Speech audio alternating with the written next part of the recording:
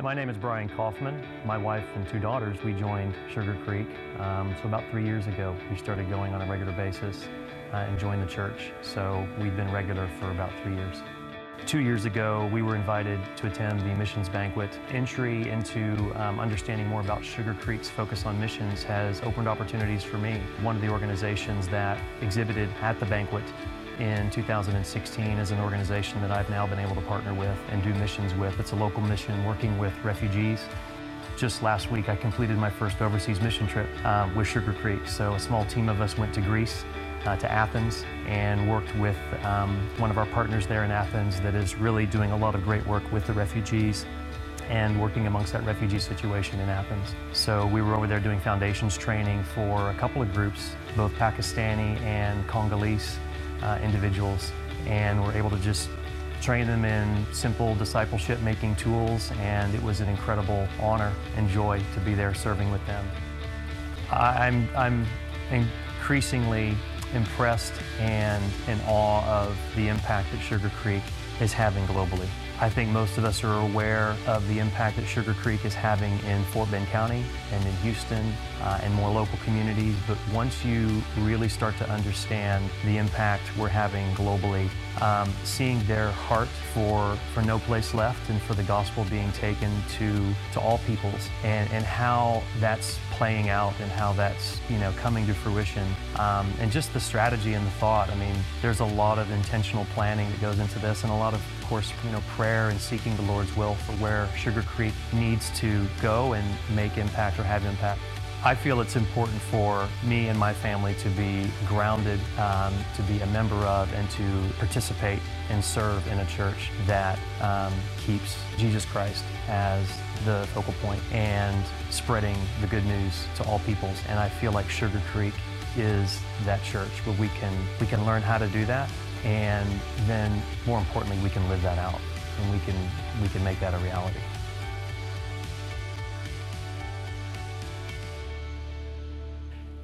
Hey, didn't you appreciate Brian's story? And yay, God, for the Kaufmans and what God's doing in their lives. And in so many families' lives, we're just opening our eyes and hearts to what God has for us and reaching the world for Him. This has been a tough weekend in the Carolinas, as you know, with the hurricane that has just blown through. And if there's any group of people who understand hurricanes, it's us, right? We understand what they're going through. And I want us to pause for a moment and pray for all of those that are experiencing difficulty. Many of them have been flooded. We know what that's like. And they've just been through a very difficult experience. We want God to be blessed and God to use this. He can use any bad thing. He can use any bad thing and turn it together for good. And we saw Him do that in Houston, and we'll pray for that for the Carolinas. So let's pray together. Father, we come to You today, and we pray for these who have suffered so much this weekend, gone through such hurt and difficulty, such fear for many of them, for those who have lost property, for those who've lost lives and lost family members. We pray, Father, You would be with all of these in that region. We pray especially, Father, for the family of God there, that this would be a moment, just like we saw, a moment to step up, to stand up and to be Christ in that region and in the flesh, and be able to be used by You. And I pray that You would help them to rise to this moment and help others. And Father, for the gospel of Jesus Christ to go out in that place, be with them, bless them, help them. We pray in Jesus' name. Amen. Amen. I love the song we just sang, and to think our guys did that. Our guys wrote that in anticipation for the moment that we're in here at the church. One of the great boxing matches of the 20th century. One of the great boxing matches of the 20th century happened actually on November the 25th, 1980. It was in New Orleans. It was at the Superdome, and it was that match between Sugar Ray Leonard and Roberto Duran. And maybe for some of you that were around in that time, you remember that boxing match. Actually, these two guys, both of them, are amazing fighters. Both of them had such skill. Roberto Duran is one of the greatest fighters, really, of all time. And the guy had fought 72 matches and only lost one. He was just an amazing boxer. And these two had actually met. Sugar Ray Leonard and Roberto Duran had met once before, and Duran had won that battle decisively. So now is a rematch. And you can imagine that a lot of the money that was being bet was on Duran. And so here they were. The first 7 rounds, it was evenly matched the first 7 rounds. Neither one of them had really landed much of a punch on the other, and they were being scored almost exactly even. To the 8th round, nobody could have anticipated this. Nobody could have guessed this was going to happen. At the beginning of the 8th round, Roberto Duran looked to the referee and said, "No mas," meaning no more. He quit.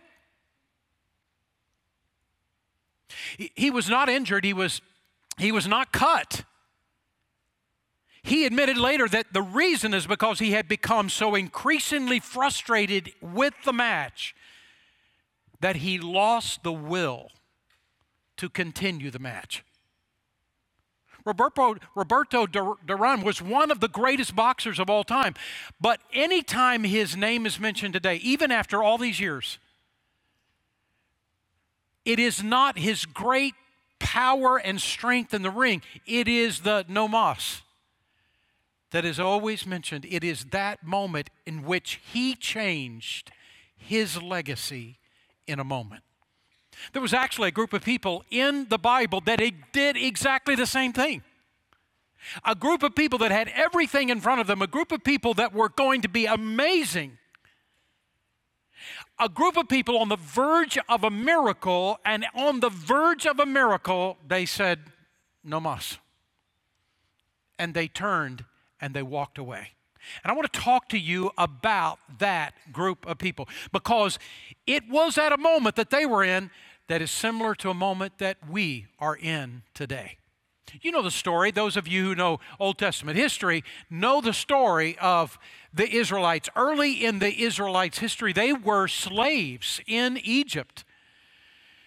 They were in bondage. They'd been in bondage and slaves in Egypt for hundreds of years, and they had come to a place of no hope and no future, and they were calling out and crying out to God, "God, please rescue us." And God responded. He brought up a man named Moses.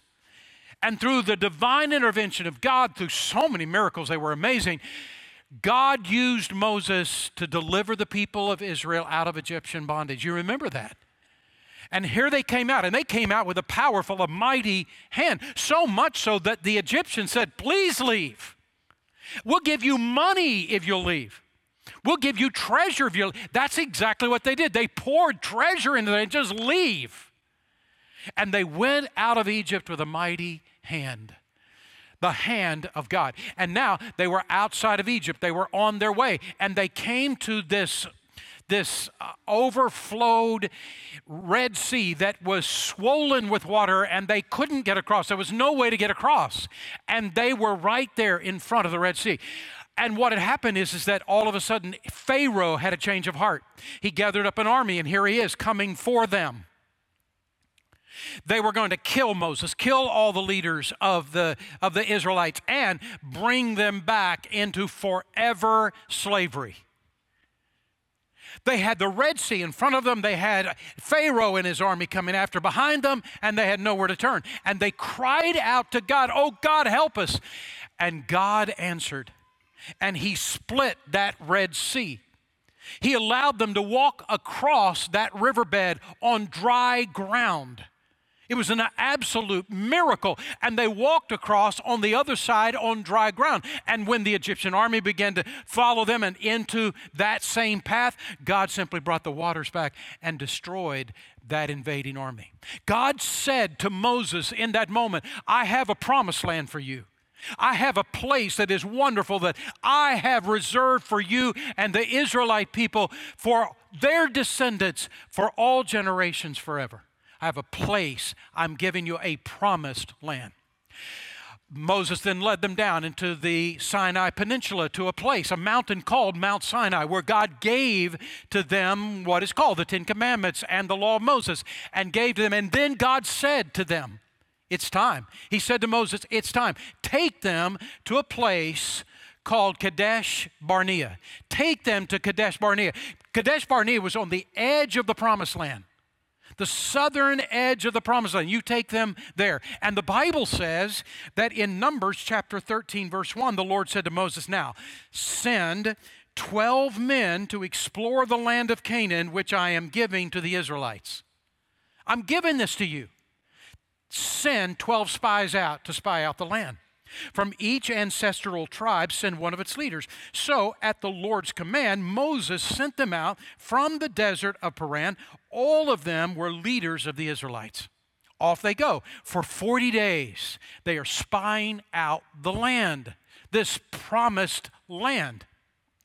And at the end of the 40 days, they come back with a report. Numbers chapter 13, verse 25. At the end of the 40 days, they returned from exploring the land. And they came back to Moses and Aaron and the whole Israelite community at Kadesh in the desert of Paran. And there they reported to them and the whole assembly and showed them the fruit of the land. They brought back the fruit, look, and they gave Moses this account. They said, we went into the land that you sent us, and it's just like God said. It flows with milk and honey, and here is the fruit. But the people who live there are powerful, and the cities are fortified and very large. And we even saw the descendants of Anak there. The Amalekites live in the Negev, and the Hittites, and the Jebusites, and the Amorites live in the hill country, and the Canaanites live near the sea and along the Jordan. What are they saying? It is exactly the way God said it is. It is exactly this great, great place. We've seen it, but we can't take it. Those people are too strong. Those cities are too mighty. They got these fortresses around them, walls. We could never take this land. We can't do it. It's going to cost too much sacrifice for us. It's going to cost too much from us. And the answer is, we can't go. Well, there were 2 of the spies. This was 10. No, there were 2 of the spies who said, yes, we can, Joshua and Caleb. And Caleb silenced the people before Moses and said, we should go up and take possession of the land, for we can certainly do it. But the men who had gone up with him said, we can't attack these people. They're stronger than we are. And they spread among the Israelites a bad report about the land they had explored. So what happens? What happens? These people believe the 10. And they cower back in fear and they say, we will not go in to the promised land. We can't do it. The tragedy here is they could have. The tragedy is God had already given it to them. The tragedy is that God had already said to them, I will go ahead of you. I will cause you to be a success. I will make sure you are a success. I will do it for you. But they were so swallowed up with fear, so swallowed up with doubt, that they said no to God. All of us in this room that know the history in the Old Testament know what happens next. For the next 38 years, they're wandering around in the promise, running around in the desert, going nowhere with no destination. 38 years. Why 38 years? God said, everyone that voted no, everyone that said that God cannot do this, everyone, you're going to die in the desert. I will not let you go into the promised land. And so God waited until every last one of them, took 38 years, till every last one of them that said no, every last one of them were dead. And then God turned to the Israelite people, the next generation, and said, now, do you want the promised land? And they said, yes, sir, we are going in. It took 38 years. And they gave up the great opportunity to see a miracle and a wonderful thing that could happen to them, all because of fear and doubt. Why is this so important to us? Because here's the truth. Every single church, Every church has its Kadesh Barneas. Every church has its defining moments. That's what that was. Every church has moments that arise in that church of what will we do? What courage will we have? What commitment will we have? Will we go forward or backward? Every church has these Kadesh Barneas. And so do we. A defining moment is a point in time in which the decision and the response that we make will define us. A defining moment will define us from that point on. We will be talking about this moment for years to come because this is the next defining moment of this church. Now, I want to talk to you about that, but before I do, I want to pause for a moment, and I want to say to everyone in this room who is our guest, you're visiting our church today, or maybe you are a new member, you've just been a part of our church for a short period of time. I rarely teach on the subject of giving back financially to the church. I do teach on it maybe once or even twice in a particular year. There have been some years I didn't even teach at all that year. But it is an important part of our Christian life to give back to God. It's an important part of trusting God, of learning faith. And I teach on this subject maybe one time a year or maybe sometimes 2 times a year. But over these weeks, you're going to be hearing me talk about it quite a bit. And so why? What's the difference? Because we are at a key moment in our church's life in which there's some projects that we must do. And so I'm talking to our family, our church family, about this. So you're going to hear me talking about this subject far more than we usually do. So first of all, I'm relieving you. It isn't every week from now on until Jesus comes back. But it is for right now. And in fact, there have been other times in our church's life in which we needed to pause and we needed to talk about a faith, a commitment of giving to God. This auditorium, this worship center we're in, was built in 1994. And it was built, didn't come down from heaven. It was built because a whole group of people committed deeply and gave deeply, sacrificially to make this worship center a reality. We have a seat in this worship center today, all of us, because there were people decades ago who looking forward said, oh God, this auditorium, this worship center is critical. And so God, I will commit, I will sacrifice deeply so this can be a reality, so that I can make seats for people to come, people for decades to come. The commons area, the classrooms, the parking lots, this whole land, all of these things, these were not given by some wealthy people. These were given by a normal, everyday, average us. Over the years, our church saying, we want to have a church here. We want to build the buildings and to buy the property, and we want to make a way. And we have reached that point again, a defining moment in our church. So over the next week or so, a couple of weeks, I want to talk to you about this subject, and I want to talk to you today about it as well. So what is our Kadesh Barnea at Sugar Creek? What is our defining moment that we are facing today? Let me explain where we are. In 2012, our church made the most amazing decision, the most critical decision. It is a decision that actually will go down in history, maybe is the most important one we ever made. To become a multi-campus church. Why did we do that? Well, in 2012, we decided as a church to become a multi-campus church because we recognized reality. We only have 13 acres.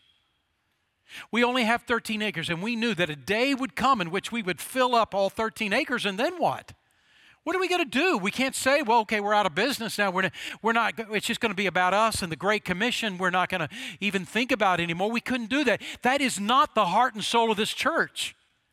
So what do we do when we saturate these 13 acres? What do we do next? And we came to a realization that a multi-campus church has no ceiling. we came to realize that God had a vision that it was greater than 13 acres for Sugar Creek, and that God wanted us to keep reaching people and never, ever stop. And so what we came to a realization of is this: when we saturate this property, what we can do is we can simply take a group of people, send a group of hundreds off to launch a new campus. And then this campus can backfill those that left the empty seats, and 2 campuses can begin reaching people for Christ. And if you think about it, a multi-campus church has no ceiling. It has no end, because as soon as it fills up again, it simply launches another campus. Now this vision, this great vision that God has given us of reaching this region, we said there is no end. We can keep on going with what God has called us to do. And so 6 years ago, we launched our first extra campus. It was in the Sienna Plantation community. We had 400 of our members that lived in that community that said, we want to take this on. And we launched the campus that was called Sugar Creek Sienna. It was at Ridgepoint High School. And we launched 5.5 years ago. A year and a half ago. All of a sudden, a property came available on Highway 6 in Missouri City. A church was selling its property, and Sugar Creek reached out and took advantage of the moment, and we bought that property. And then we moved the Sugar Creek Sienna congregation, and that we renamed it Sugar Creek, Missouri City. At the time this happened, our second campus was averaging about 350, and today, 18 months later, we're now averaging over 900 on that campus. It has just gone crazy. And so many people are coming to know the Lord. So many families are being reached. It's just amazing. We had 1 service, then 2, then 3, and we have filled them up. And our Missouri City campus, the buildings at least, the buildings have now reached a critical place in which there's no capacity left. There's room on the property to build a worship center, but there is not enough room in the existing buildings. We've got to build a building there. At the very same time this was happening on the Missouri City campus, our Sugar Land campus had backfilled, and we now had even gone beyond what had happened 6 years ago, and our campus at the Sugar Land campus has reached a capacity. We think we've only got another year and a half left, and then we will end up plateauing, and every plateaued church ends up declining. We've come all the way back to a saturated capacity. Now, what do we judge that by? Well, not the worship center, because you'll see empty seats. It's full in here, but there's still empty seats, and in all 3 services there are. What defines capacity at Sugar Land campus is the parking. We've got over 2,000 people parking off campus now, and we're reaching a place in which we're at saturation. Both of these campuses at the same time reach this point.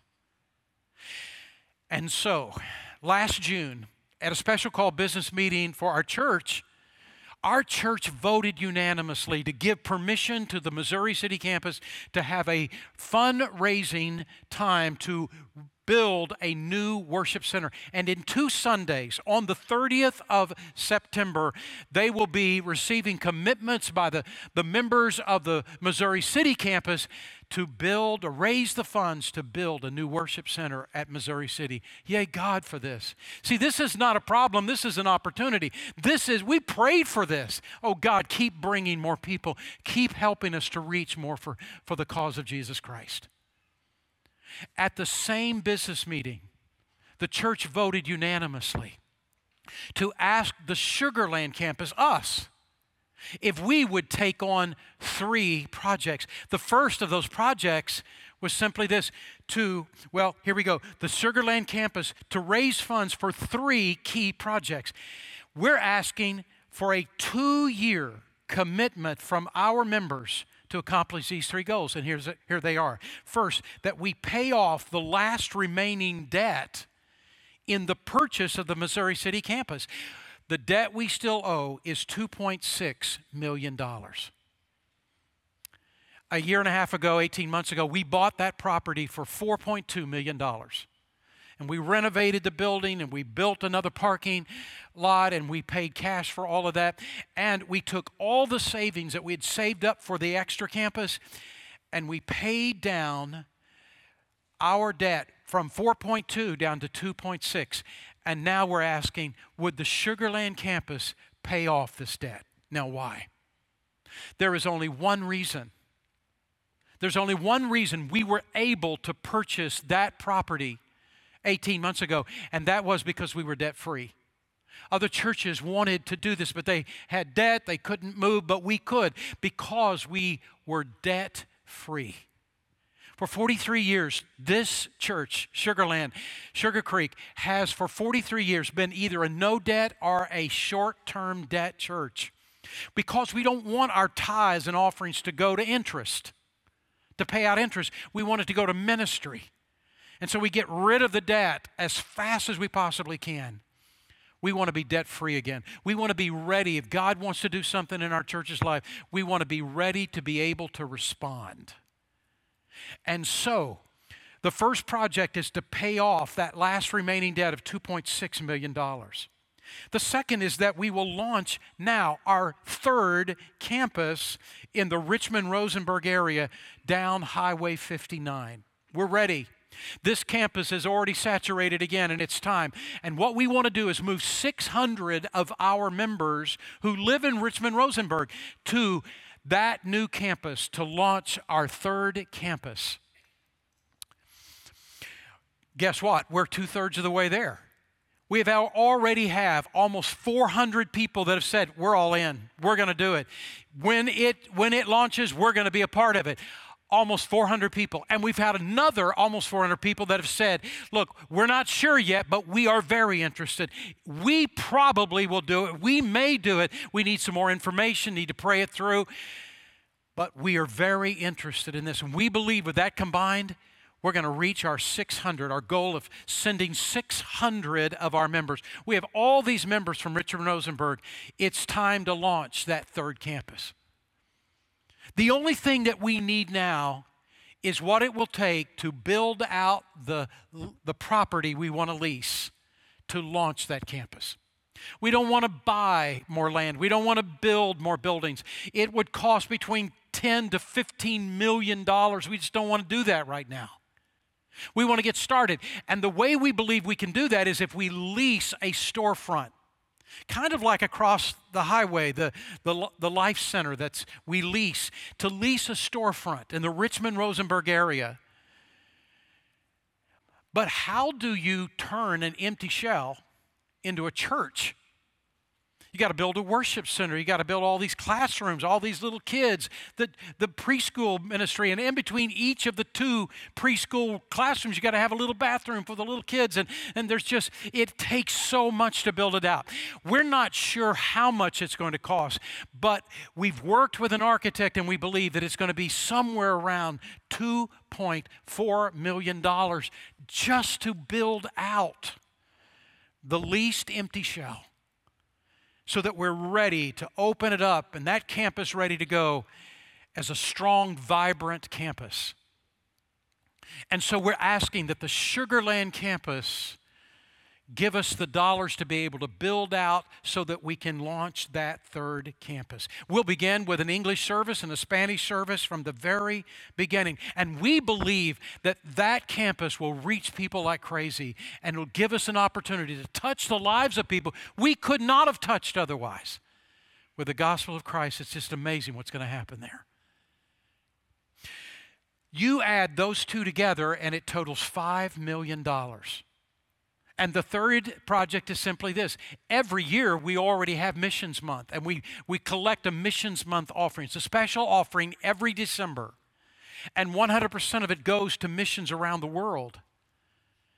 And we said, but we don't want to have this campaign and then 2 months later have another offering, for crying out loud.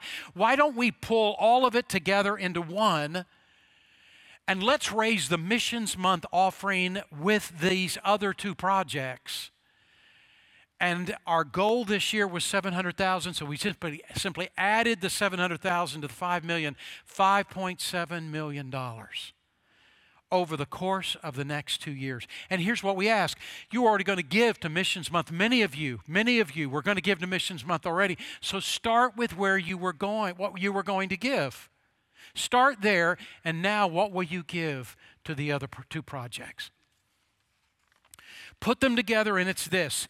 The Sugar Land campus goal is to raise $5.7 million to be given over the next 2 years to accomplish these 3 goals. And that is money over and above what we give to the ministry of this church. This is hard. There is nothing easy about this. We do not have wealthy people that underwrite this ministry. We don't. And what has happened is through the years, every time we face this moment, everybody pulls together. We have a large church, and when everybody pulls together, even what seems a little bit, when everyone pulls together, it's amazing what happens when we bring it all together. This is our Kadesh Barnea.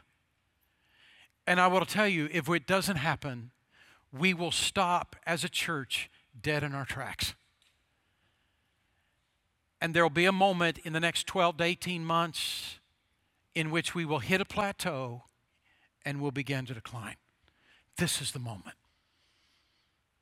As I think about this Kadesh Barnea, this key defining moment for our church, I go back to the story that I've begun with, what happened with the Israelites, because it speaks truth to us about this moment. There's 3 things that we got to grasp from the story.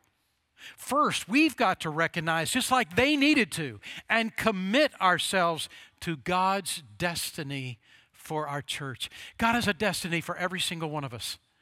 Every one of us, He gives us talents and abilities and resources and opportunities because He wants every single one of us individually to reach a destiny that He has put before us. Well, the same thing is true collectively as a church.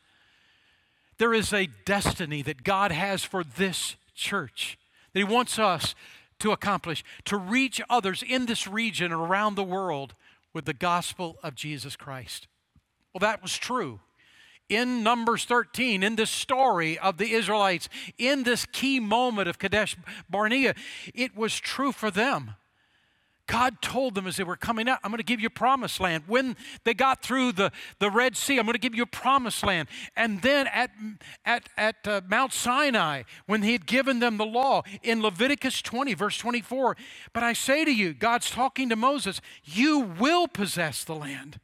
I will give it to you as an inheritance, a land flowing with milk and honey. I am the Lord your God who has set you apart from the nations. And then when they arrive at Kadesh, here is what He reaffirms. Send some men to explore the land of Canaan, which I am giving to the Israelites. This wasn't a maybe, this wasn't a hope so. God was saying, it is a surety. I'm giving this to you. The land was theirs. They were at the edge of the desert. They were ready to go into their destiny. And all they had to do was to trust and obey God. Sugar Creek has been here. We have been in this moment several times. For 43 years, so many times we have reached that moment in which we've got to make a decision as a church to commit ourselves to the next step as a church. And for 43 years, we've said yes to God. Time after time after time, we've said yes to God. For decades before I came here, I'd heard of Sugar Creek.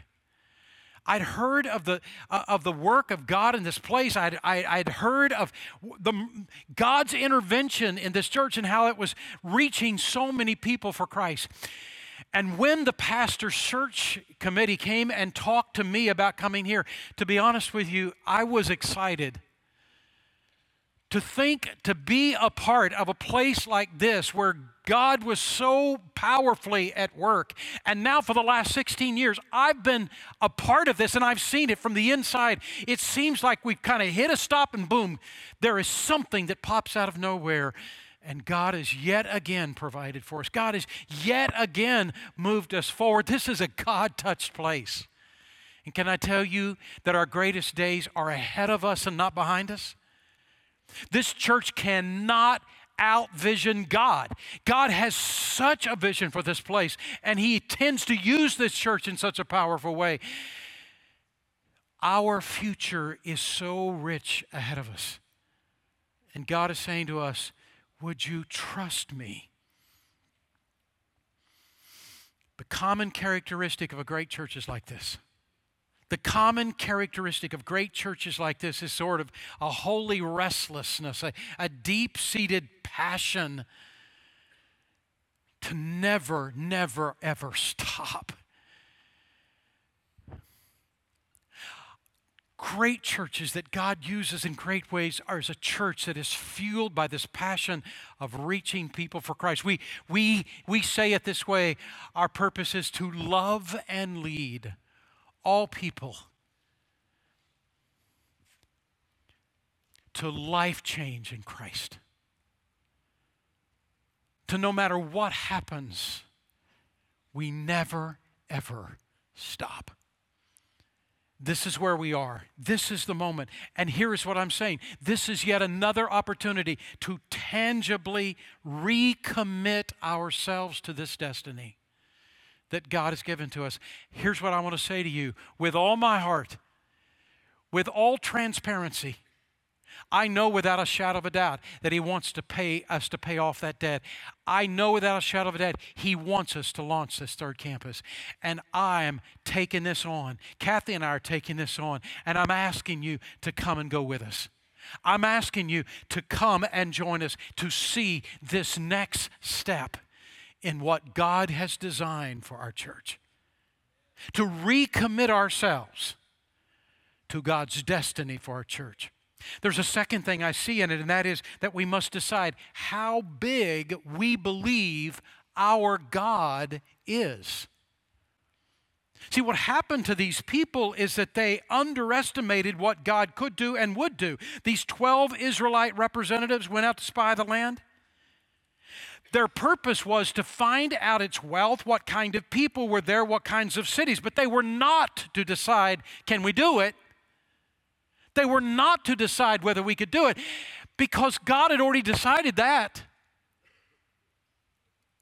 But yet they were swallowed up with doubt and fear, and they walked away from their great moment. Numbers 13:28, but the people who live there are powerful, the cities are fortified, and they're very large. They're too big, the city's too strong. We can't do it. But here's what I want to say to you. There will always be a reason to not go forward. There will always be giants in the land. There will always be great obstacles. There will always be these moments in our life. We've got to be willing to trust God and obey Him, because if we do, we will always see His power.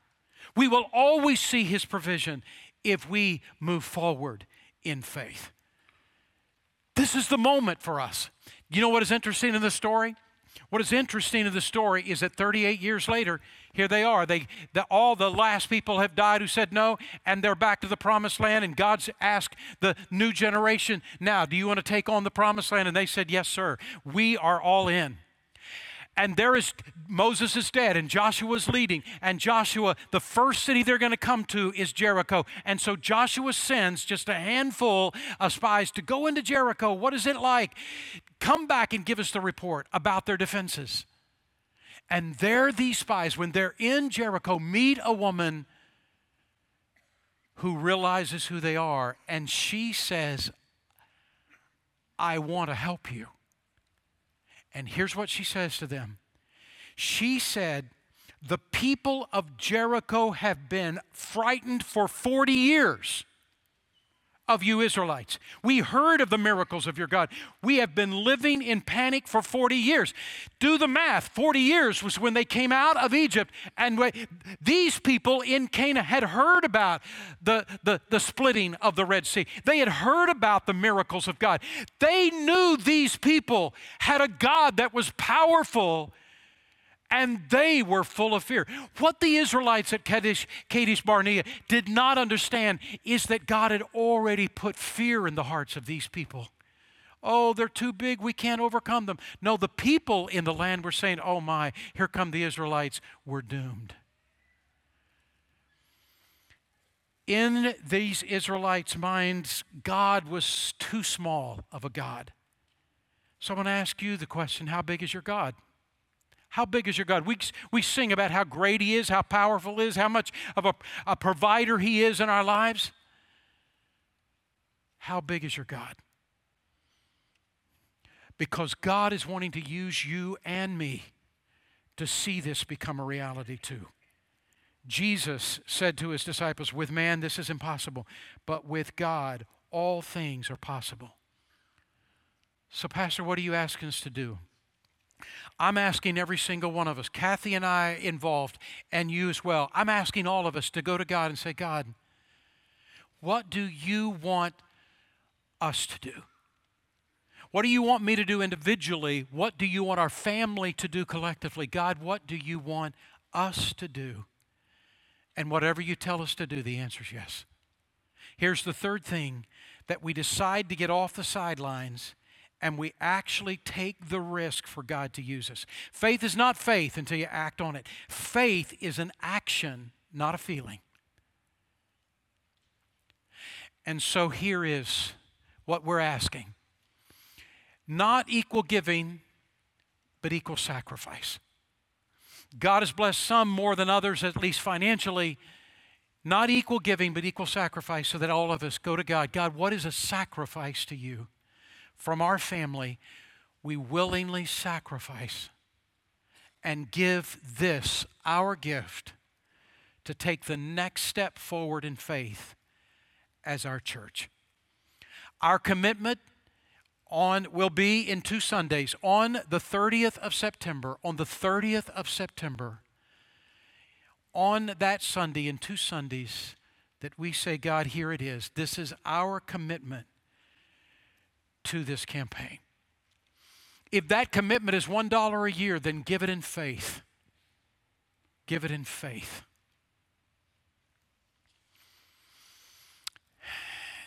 What has been the strength of this church for all these years is that we have done it together for 43 years. I've never seen a church that is more filled with unity, more filled with love for each other than this church. And so I'm going to ask you to do me a favor, if you would. Would you stand with me right now? Wherever you are in the worship center, would you stand? And I'm going to ask you to take the hand of the person on either side of you, going across the aisles and just taking the hand of those across the aisles. And as one church, saying, let's go to the Lord and ask Him, God, would you use us? Would you bless? Inside your worship guide, there is a prayer guide. And we're asking you all week long to use this prayer guide, and all of it is about unity. This is the heart of us.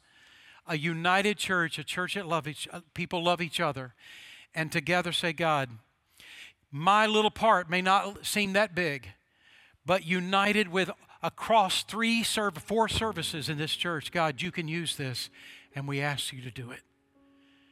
Let's bow together for prayer. Father, we come to you today, and God, this looks so humongous.